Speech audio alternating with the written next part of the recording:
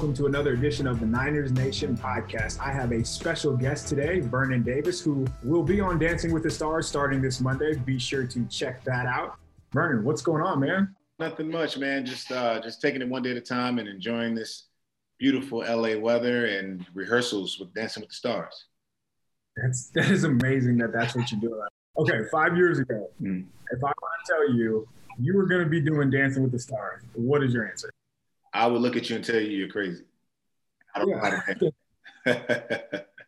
What's it been like? What's the difference between training with Dancing with the Stars as opposed to getting ready for a regular season game?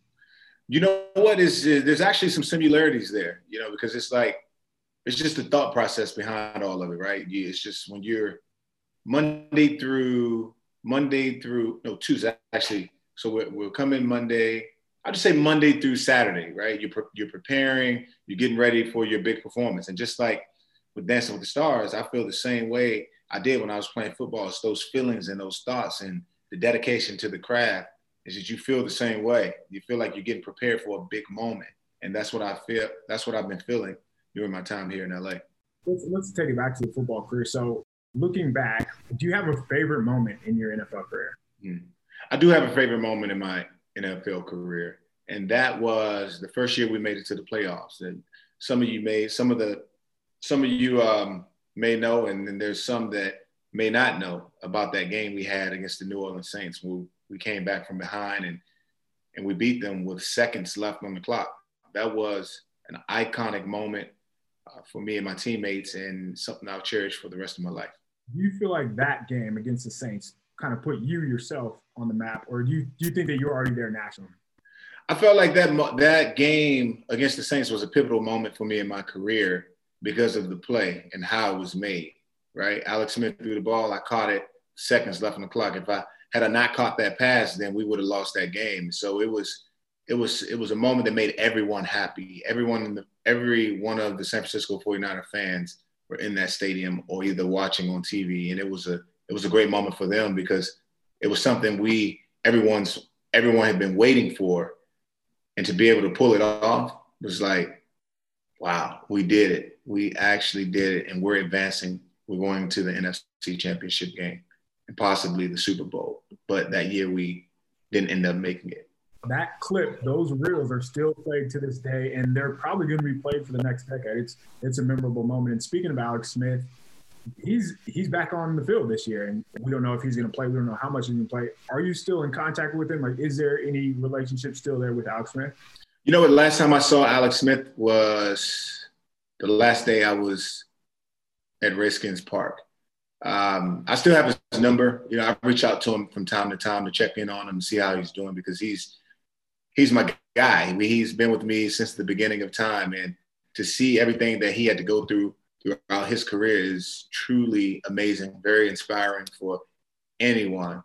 If you know his story, he's just a warrior. He's everything that you want, and not just a football player, but in life, person. Yeah, you would think as a human, like perseverance is who Alex Smith is because he's had a battle through so many things, and he just keeps fighting back, and he's just not stopping. It's pretty amazing to watch. So you rocked 85 in San Francisco. There is another 85 in San Francisco, and he's been doing amazing. So how's it feel to see somebody wearing your number and playing so well? And have you had any contact with George Kittle? Yeah, George Kittle is one of the most impressive tight ends I've seen in a long time. He can do it all. He can block, he can catch passes, he can run routes. And from what I hear, he's a stand-up guy. I talked to him a few times, but I never really had an opportunity to meet him. But I'm sure we'll cross paths later on down the road. He's just an impressive talent, and it's an honor to be able to watch him and have him play for the 49ers. Do you still root for the 49ers? I do. I'll always have red and gold in my heart.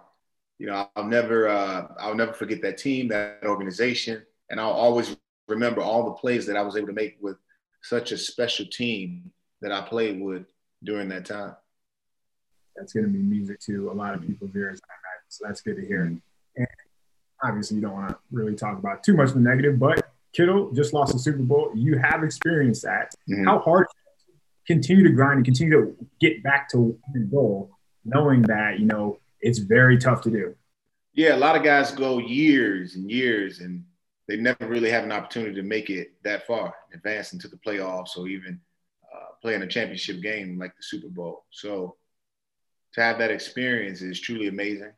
I mean, it's something I wouldn't trade for anything, because I know how special it is and how much it means, not just to me, but to my former teammates, the organizations that I played for, as well as my family.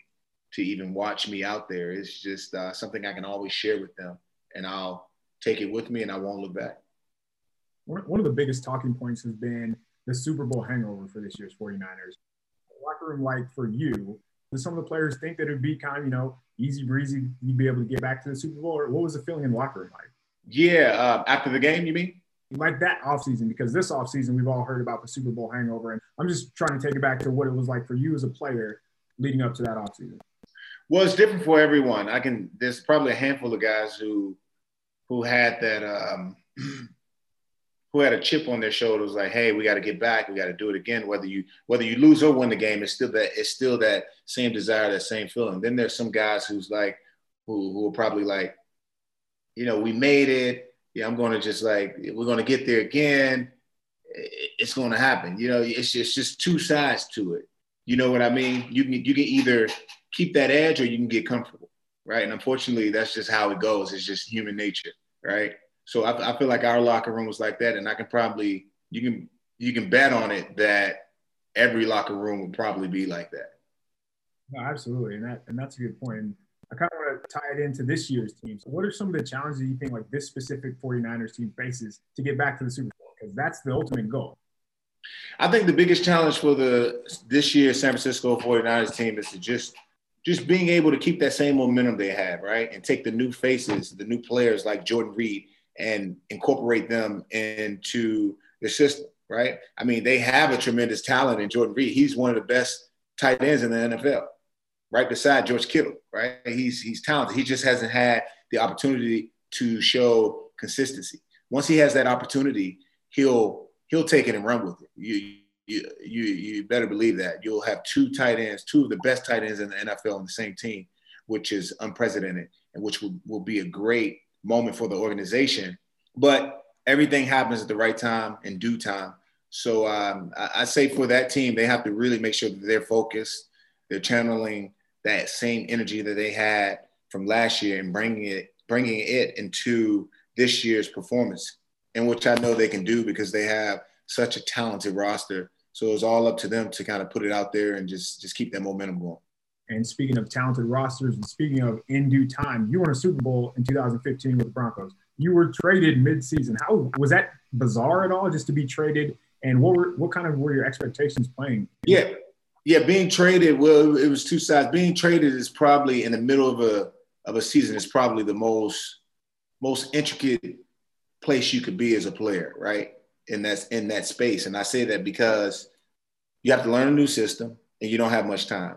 If you think the window to learn the playbook and learn it like you own it is between March, April, all the way up until the season starts, which is in September, right? So you have months to learn a playbook and focus. You have ample amount of time to really get it in and retain that information, right? But when you're getting traded, they're expecting you to play that next week or the week after.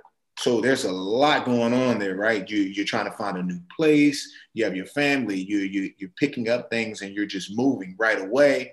And then you're trying to learn an advanced playbook.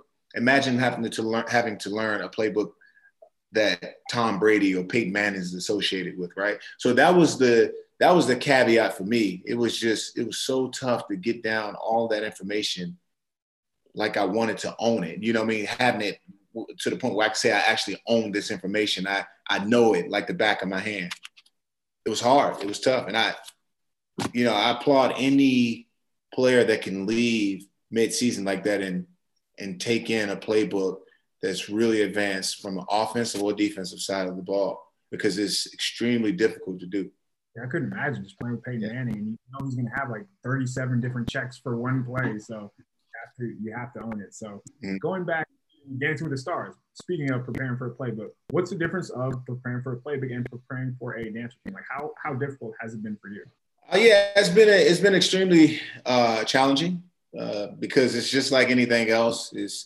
The world of dancing is a little foreign to me, and I say that because I never had a dance instructor. I never did anything that had to come with dancing. If you ask any of my former teammates, they'll tell me, can Vernon dance? They're like, no, he has no rhythm. He's too stiff.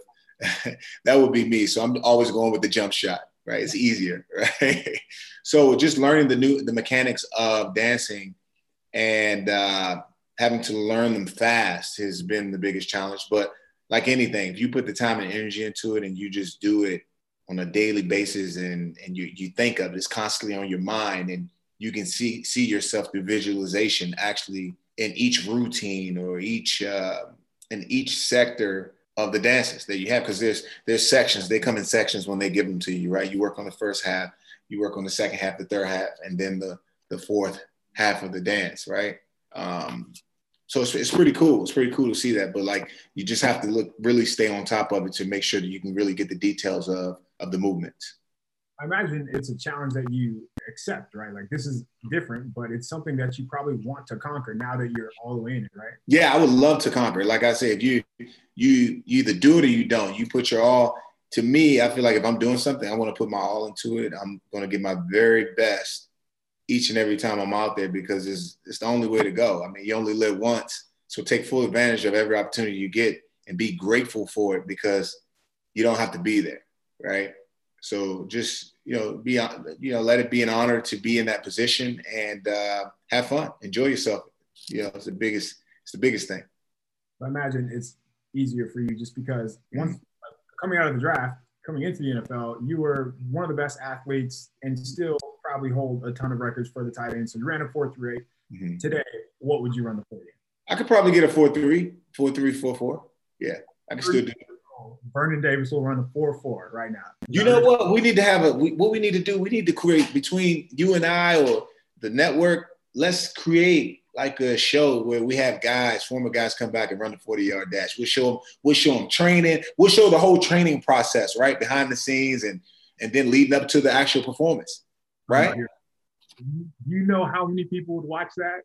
Dude, we'll call it the combine 4.0 or something like that, right? Like, what are we waiting for? Dude, let's do it. Let's put it together. When we get off of this, off this conversation, let's put it together. I'm all about it. We're doing it. Okay. So before we get out of here, first of all, I need a 49ers season record prediction first. 49ers season record prediction. I'm predicting that the 49ers will go 16 games. There will be 13 and 3. Okay. So how far do they make it? Did they win it all or what happens? I think they'll win it all this year. Okay. I like that. I hope you're right. I'm saying they're going to win it all. I mean, they already have two of the best tight ends in the game right now, and Jordan Reed and George Kittle. I mean, you can't get any better than that. Do you have confidence that Jordan Reed plays the full season? Oh yeah, I have tons of confidence that he'll play a full season. If I know Jordan Reed, I know he's going to come back strong as he always does. He's a warrior, he's a competitor. I learned a lot from him. He's younger than me. I learned a lot from when it comes to running routes. Sure. All right, last one. So the 49ers face the Cardinals this week. I'm going to put you on the spot. Give me a game prediction of what you think will happen this week. Let's see. They score touchdowns and make all. I'll say they'll make all of their field goals. So let's say 21-6. Oh yeah. Defense shuts them down? Defense shut them down. They scored, but they missed the field goal. MVP of the first game. Out of all the teams, right? So for the 49ers. For the 49ers.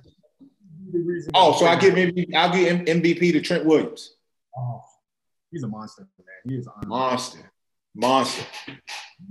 So did you get a chance to play with Trent Williams? Oh yeah, I played with him for 4 seasons. So I got to see him live in training camp, and I don't know. So you hear about him, you hear about these things that he can do, but just seeing him in person, like the athlete that he is, the strength that he has, he made, like Nick Bosa is one of the best pass rushers in the NFL. And he made Bosa look like a rookie that just doesn't have a chance. And I've never seen anybody do that to Bosa. And I think that is the biggest compliment because that dude is insane, man. Oh, insane. He's insane. I remember when we had Sean McVay. Sean McVay used to put in passing plays for him. Like Trent would release from the line and run up the sideline and catch the ball. It was incredible. It was fun to watch. I've never seen an offensive lineman move the way he moved. And in practice, he never lost a match. That is so amazing, man. Well, I want to thank you for joining us. This was great. If you think that you're out off the hook yet, you are not, because we have some talking to do after this. But I want to thank you again, man. And Vernon Davis, everybody. Appreciate you. Thank you. That was great. Vernon was probably one of my favorite guests that we've ever had on this show. Hopefully we're going to have him on again. You are out of your mind if you think that we are not going to put pressure on him for that 40-yard show. And be sure to check in again on ABC this Monday, Dancing with the Stars, Vernon Davis.